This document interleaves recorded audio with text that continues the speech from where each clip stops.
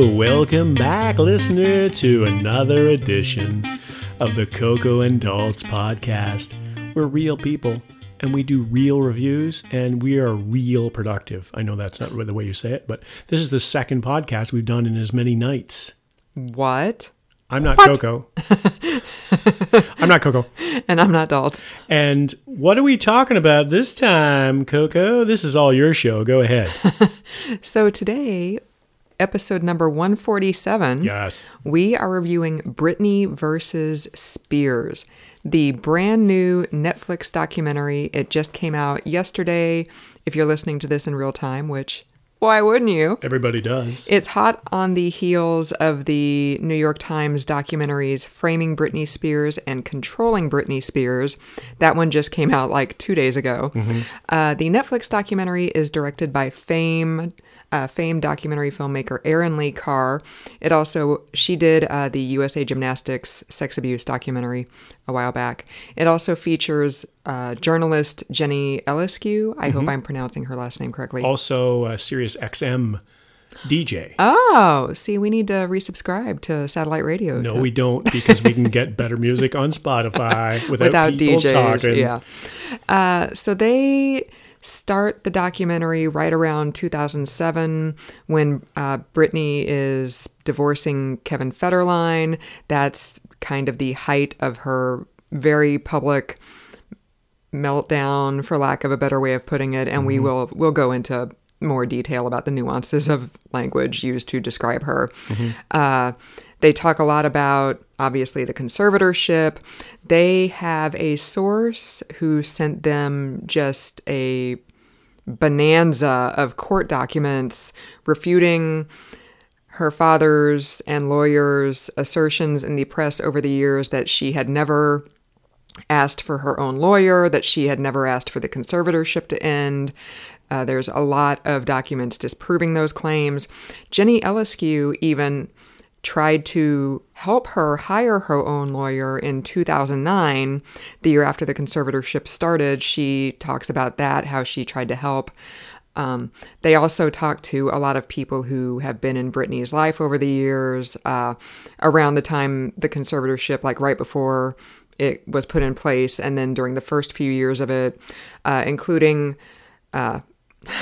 if you paid attention at all to the celebrity gossip back in the day, you'll recognize these names. Adnan Galib, he was a paparazzo. He became her boyfriend for a time. A guy named Sam Lutfi, who was her manager for a while. There's another documentary filmmaker who worked on a movie about her in the first couple years of the conservatorship, as well as her cousin/assistant Felicia, who was kind of her constant companion for a while. So they kind of talk a lot about the start of the conservatorship, as well as how Britney has tried to get out of it over the years, and a lot of very obvious criticism is thrown at Jamie Spears, as well as the other various hangers-on who have benefited from controlling this poor woman and forcing her to work and not giving her any sort of rights or freedom whatsoever. Including lawyers. Yes. So imagine that, lawyers, profiting from somebody else's bad fortune. They even spoke to at least one attorney she tried to hire immediately after the conservatorship was put in place, and he was told by the judge, she is not legally competent enough to hire her own counsel, so you are dismissed. And that was pretty much the party line by all the judges who have worked on this case up until this summer, when enough press surrounded this story that she was finally allowed to hire her lawyer, and that guy is getting stuff done. They are in court as we speak, right, trying to get this thing undone. So, Daltz, you got anything to add? So there are two aspects to this. This documentary was an hour and a half long. Yes. On Netflix, which I think you mentioned. There are two reactions that I have. One is to the documentary itself, and the other is to the story. So let's talk about the story first. Yes. The story about Britney Spears is a very sad and tragic one, and it's just, I never really followed it that closely. I knew she was famous, I knew she was a singer, I knew she was really good looking and wore hardly any clothes on stage. And as a younger man, I kept track of these things, but I was never really into her music. And you don't have "Oops, I Did It Again" on vinyl? I might have the video so that I could just mute it. Right. You're listening to like Zeppelin while you're watching I'm watching Britney Spears Britney with videos. the snake. Yeah, with hardly any clothes on. But anyway, she was an artist, whatever. She seemed like she was good at what she did, and I respect that no matter what the art form or profession is. However, the story is just incredibly tragic. I mean, I think essentially what happened, based on my knowledge of her life from this documentary, is she had a bad couple of months. Like with having postpartum and having depression maybe, and having other issues that weren't, on the surface anyway, and based on this documentary, weren't really all that unusual. It's just that it happened to be in the public eye, and it happened to be amplified by the fact that there's, hundreds. Like I couldn't believe how many photographers were actually following her around in some of these videos that we saw of her pulling away in her car. And there's these guys, and there's got to be 30 or 40 guys in these cars, and they're usually guys running around with cameras and following her. And they, she pulled away, and then she pulled to a stop sign or a stoplight, and they were all surrounding her car at the stoplight. It's just, man, oh man, I just can't believe it. So imagine yourself going through a really tough time in your life, like a postpartum situation or depression, or you lost your job or whatever it happens to be. And then there's all these people documenting, moment to moment how you're reacting to it. And everybody in the world is interested. Like right. Perez Hilton has said that one day during the height of this time in Britney's life, he updated his website 80 times in one day. Which is crazy. And it was like all stories of her. And it was like, she pulls into a coffee bean and tea leaf and gets a chocolate frap. And because everybody wanted, it's her song Piece of Me. Everybody wanted a piece of her. Like, she's not lying in that song when she sings that. Well, and that's really unfortunate. And there was a market for it in that time. I mean, the tabloid press was a lot crazier back then than it is now. And there was a lot of a demand for it. And I'm of two minds about this kind of thing. Is like, it's easy for us to sit back and watch this and go, oh, that's disgusting.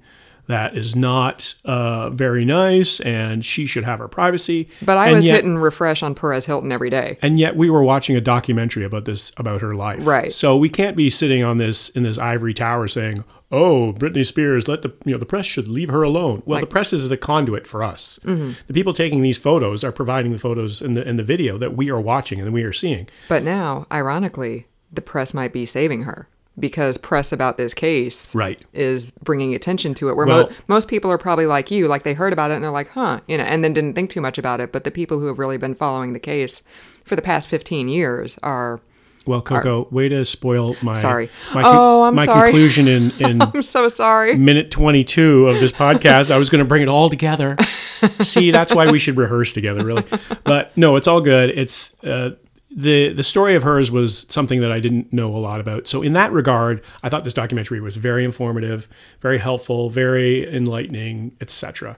There are two challenges I faced, and one of them is Billy Bob's wig. Oh, no, wait a minute. No, that was yesterday's podcast. That was a podcast we did yesterday. So the other one... That would be amazing if she hired Billy Bob as her lawyer. Can you even imagine? Billy McBride going up against Jamie Spears. Standing against the wall in his three-piece suit with a cigarette and I'm going to take on paparazzi. Patty would tear Jamie Spears apart. I would love to see that. He takes on Big Pharma. He takes on the almond growers. Yeah. He takes on... it was like the arms industry in the first season, all these impossible wins that he's going to get. It's like, the paparazzi actually would be a tough go. Season 5. Billy's going back to L.A. Like, we got to make this happen. I'm going to tweet Billy Bob. All right. See what you can do about that. So the second challenge I faced in this documentary, other than Billy Bob's hair, which was not in this, the second challenge I faced is that there was not a lot of Britney in this. There was a lot of images of Britney. There were a lot of dancing videos. There were a lot of her getting in cars and driving away in a huff. And except for the one poignant scene at the end where I won't spoil it, but there was a sort of her moment in court kind of thing.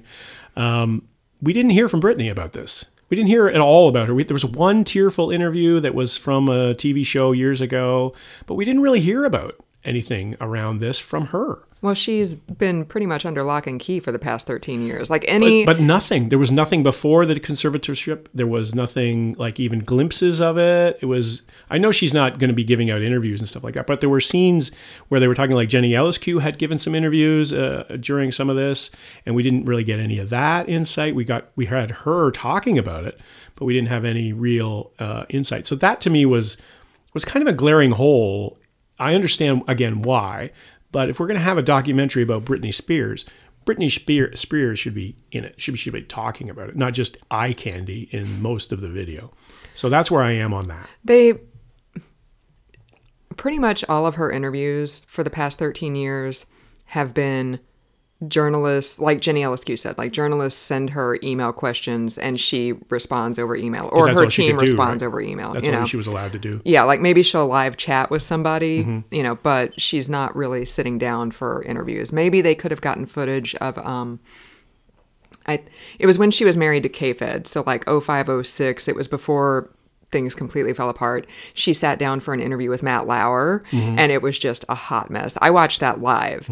I was at work that day because I used to work in the media, and there was nothing else going on. So like every TV in the building was on the Britney Matt Lauer interview, and it didn't do a very good job of convincing people that she was okay. So maybe they could have gotten or that was before she started having problems, but it didn't do a good job of convincing people that she and K-Fed weren't on the rocks, put it that way. So maybe they could have gotten some footage of that to show how it all started to fall apart. But yeah, I thought that was a glaring hole to me. And I understand again why, but I think we could have had more Britney in there, even if it had been like I think they did a good job. Like there was that one scene where they cut to her act when she was in Vegas and she was talking on stage all the time, and she was talking sort of vaguely and cryptically about things that were going on in her life and everything like that, and sort of hinting around. And then we're left to hear the translation by the filmmaker. It's like, well, what she really meant was this. And it's like, well,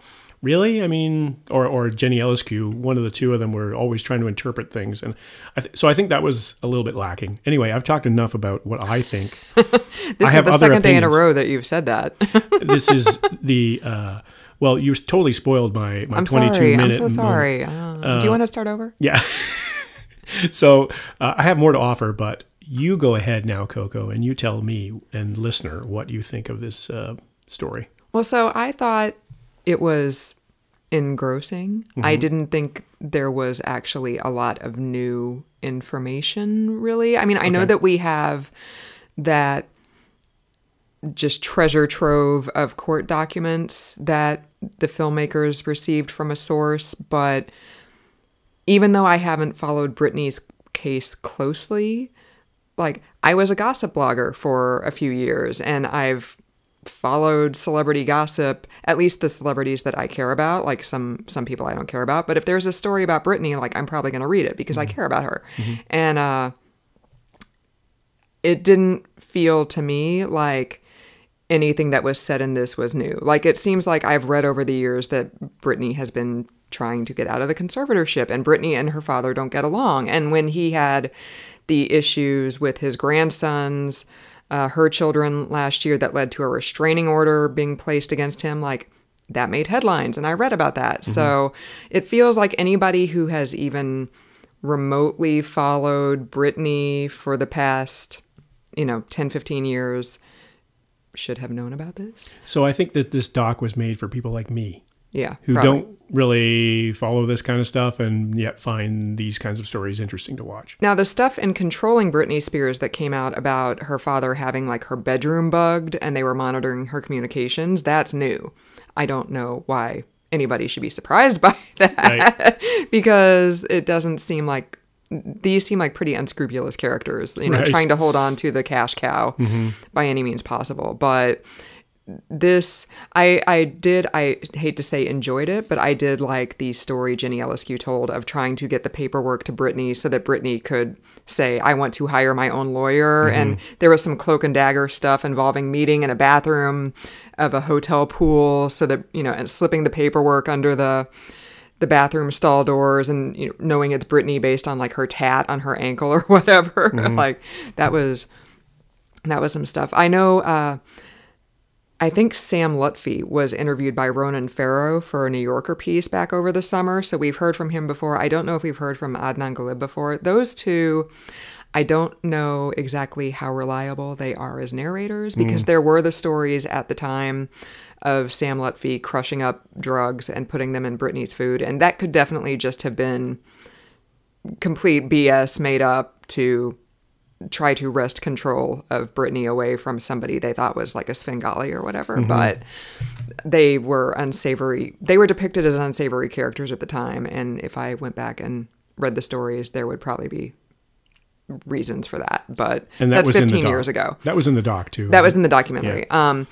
I've said it before. I'll say it again. Just like Dalt said, she went through a lot in a very short amount of time. She got married. She had 2 babies. The marriage fell apart. She's maybe suffering from postpartum depression. There are maybe some substance abuse issues. There are maybe some mental health issues. She's the most hunted woman in the world, with dozens, if not hundreds, of paparazzi documenting her every move. She can't get away from them. She's going through all of this on an international stage. Just the pressure. I can't even imagine it. If she were my family member or friend or loved one or even coworker, I understand the impulse that you want to help this person. Like, especially if you think that they've fallen under the control of unsavory characters. Right. I understand the impulse of, how do we help her? How do we get her safe? Does she need to go to rehab? Does she need to go to like a mental health facility where she can sit on an Adirondack chair and look at the ocean for 18 hours a day and clear her head and try to get right? Like, I understand the impulse of, this person could be in danger. We need to help them. But the answer to that isn't to take away all of her basic human rights for 13 years, but continue to trot her out and perform and make a crap ton of cash off of her while giving her an allowance of just a few $1,000s a month, while you're making triple that per month as her conservator, and lawyers are making millions of dollars and management companies are making millions of dollars, even though she retired from performing for a while. So we don't take away people's human rights in this country for mental health issues.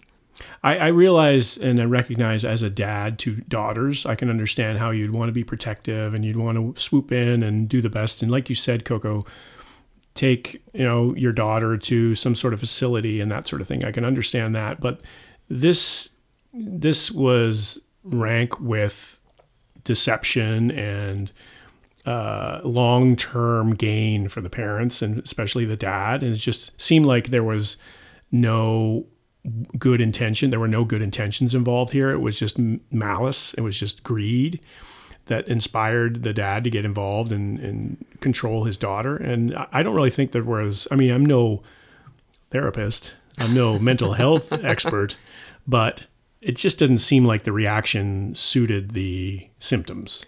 And one of the mental health evaluators who worked on the conservatorship case originally, he evaluated Britney when the conservatorship was originally put into place. That person told Ronan Farrow, I never thought this would still be in place 13 years later. Yeah. So it was always meant to be temporary, if anything at all, right? Well, it's theoretically supposed to be temporary. Yeah. If she's a danger to herself or others, I understand the impulse of, okay, maybe keep some kind of checks in place. Like John Hinckley spent 35 years in a mental institution after he shot Reagan, right? Mm-hmm. So, and then he was living with his mom at the end there. Yeah, so I get that. But if she were a danger to herself or others, Jamie Spears damn well would have produced some kind of evaluation, or proof saying, on July 19th, 2018, she threatened to harm herself when she was denied blah, blah, blah, or whatever, and the fact that there's no proof that she still needs to be in this situation. The other disappointing factor about this story to me is how the system failed her. Right. It seems like the system consistently did not defend her, and I don't understand that. Like, one judge after another, different judges hearing this case, and they kept it on lockdown, and dismissing lawyers and not even really giving her a chance to have her own voice. And that just seems like a real like that's a strange thing. Like that's unusual. Whose palms are getting greased? Right. Like what's happening behind the scenes there that's causing that? Because that's not justice. That's something other than justice. Like everybody should have a voice. Everybody should have the opportunity to even have a lawyer. Like even so let's say there's some concerns about her well-being and the dad is the conservator. What harm is having a lawyer come in and be an independent counsel on this and have a look at her and evaluate her and that sort of thing? I mean, what harm is that? Right. Other than to the dad's pocketbook, he's looking at, diminishing returns on his investment probably. A lawyer is supposed to advocate for his client, but if the best thing for his client is to remain under a conservatorship because she is so impaired that she can't right. choose her own forms of birth control or drive a car or have her own cell phone, then the lawyer is duty bound to say that. You would hope so, anyway. Yeah. That's the way Billy McBride would have done it. Totes. Billy McBride is stand-up guy. So my other point on this doc is the doc itself, is the format, that sort of thing. I have trouble with this recent trend, and I think it's because we're in peak TV right now. We're seeing a lot of documentaries, and more so than we would have in the past. Like you wouldn't see documentaries like this on network TV and a plethora like we have now. So we're A, running out of topics, and B, running out of original ideas in the presentation of those docs. The thing that I'm having a tough time with now in this new modern era of documentaries is the documentary filmmakers being in the documentaries. And this one was particularly weird to me because the documentary filmmaker was interacting with Jenny Eliscu and they were all pals, it seemed like, and she was talking when she wasn't really adding anything. And I want to see the subject. I want to see the footage. And I think sometimes when you see that, there's a shortage of footage, or there's, not in this case, but in some other cases perhaps, like a laziness to get new footage or a laziness to get a different kind of perspective. So again, it's a fine line because I know I've complained in the past about cheesy reenactments and things like that in documentaries, like when we've got like cartoon people and stuff like that. It doesn't suit the documentary at all. Matthew Modine is dressed as Britney Spears and with a bad Billy Bob wig. Right. And in the booty shorts doing I'm a Slave for You with the snake reenacting the VMAs. And then Jamie comes up. Well, who's Jamie played by? Jamie's played by Jamie is played by Billy Bob. By Billy Bob. There we go. So I didn't want that necessarily. Why not? That would be awesome. But I think that at some point we gotta have some sort of way of doing these things. And again, that's just not my preference. It might be other people's preference. Maybe they like to have the filmmakers in these things. But my thought is the filmmaker of a documentary is always behind the camera, is always shouting the questions kind of thing to the subject matter, and not necessarily sitting there talking to the people like they're pals, And Jenny Eliscu did mention that because she had previously done a cover story on Britney for Rolling Stone. Mm-hmm. So when she was recruited to slip the paperwork to Britney in the hotel pool bathroom, she talked about, as a journalist, you're not supposed to make yourself the story, but then she felt like her obligation as a human being seeing an injustice was to try to right this wrong. And then the request for Britney to get her own lawyer was denied, and somehow it came out that Jenny Eliscu was the one who brought the paperwork in, and now she's named in court documents, and now she has become part of the story. Mm-hmm. And yeah, that's a tough one. I wrestled with that too, because as a journalist, I'm thinking, well, you're not exactly separating yourself from this story. I mean, but I can understand at the same time you got to be human. It's like that whole debate when it comes to photographers, especially, is you're taking pictures of something horrible, and you could, instead of taking pictures, go and help that person. Right. It was that, remember like a year or two ago, that polar bear that was just all skin and bones, mm-hmm. and that nature documentary filmmaker just recorded this poor polar bear, and it just like died on an ice floe, and people were like, why didn't you try to feed it? And he's like, well, first of all, I'm a documentary filmmaker. I don't interfere. And second of all, what are you going to feed it? Like, look at that bear. Even if I had fed it like 2 tons of cod, he's still going to die. Right. He was too far gone. Like, I couldn't have done anything, So what would you give this on a scale of A to Z, Coco? I'd give it, just because I didn't think that a whole lot new came out. Like, it seems like we're kind of at like Britney saturation right now. And I hate the way that sounds because this is obviously an injustice and it's only being remedied because light is being shown upon it. So we need to keep that spotlight on it so that this wrong can be righted. But I'd give it like a B to B minus. Really? Yeah. I thought you were going to go harder on it than B to B minus. Oh, wow. I'd give it probably a 6. Oh, okay. 5.5, 6. I think I give Billy Bob a 7. I give pretty much everything a 7. So this was about a 6. It was an hour and a half. I learned some things that I didn't know about it because I don't follow this kind of stuff like you do. But there were some spots where I was like, oh, can we just see more about Britney and less about two people talking at a table, pointing to photographs, because this is just enough for me. Well, there is breaking news. Netflix dropped this yesterday because today there is another conservatorship hearing in Britney's case. And as of 3 or 4 hours ago, Jamie Spears has been suspended as Britney's conservator and must turn over all books and records associated with the conservatorship. A CPA has been appointed temporary conservator until December 31st. Jamie's lawyer asked to end the conservatorship today because he knows the jig is up. But Britney's lawyer wants it terminated in 30 to 45 days, which would put it right at December 31st if they're going for 30 days. So her lawyer wants the delay so that he can get the books and records and uncover possible corruption in the conservatorship. I pray that she gets out of this thing and she sues freaking everybody who made a dime off her. Yeah, that'd that be nice. Court-appointed lawyer who made $3 million off her, her father, the management companies. I hope she's still got enough money. I hope she hires the best forensic accountants and they just go ham on all those records. And she's never going to see a dime of that money. But she's Britney Spears. She can do another Vegas residency. People will eat that crap up because she's Britney and they want to support her because she's still a beloved celebrity. You know, she's still an icon and people are rooting for her. They want her to succeed. They want her to get out from under this conservatorship and to have a happy life. A third of her life has been under this thing. Like, I can't even imagine that. From like Horrible. 26 to 39, I can't imagine having no freedoms at all. A lot of the prime years of your life. Yeah, so I hope she just gets sweet karmic justice on everybody who profited off of this thing and who did her dirty all these years. And you know who's going to be her lawyer? Billy McBride. So that's it for another episode of the podcast, ladies and gentlemen, boys and girls, and our listener. Thanks for joining us. We appreciate your choice of choosing us, and I don't know why I said it that way. But for another episode of the podcast, I'm not Coco. And I'm not Dolph.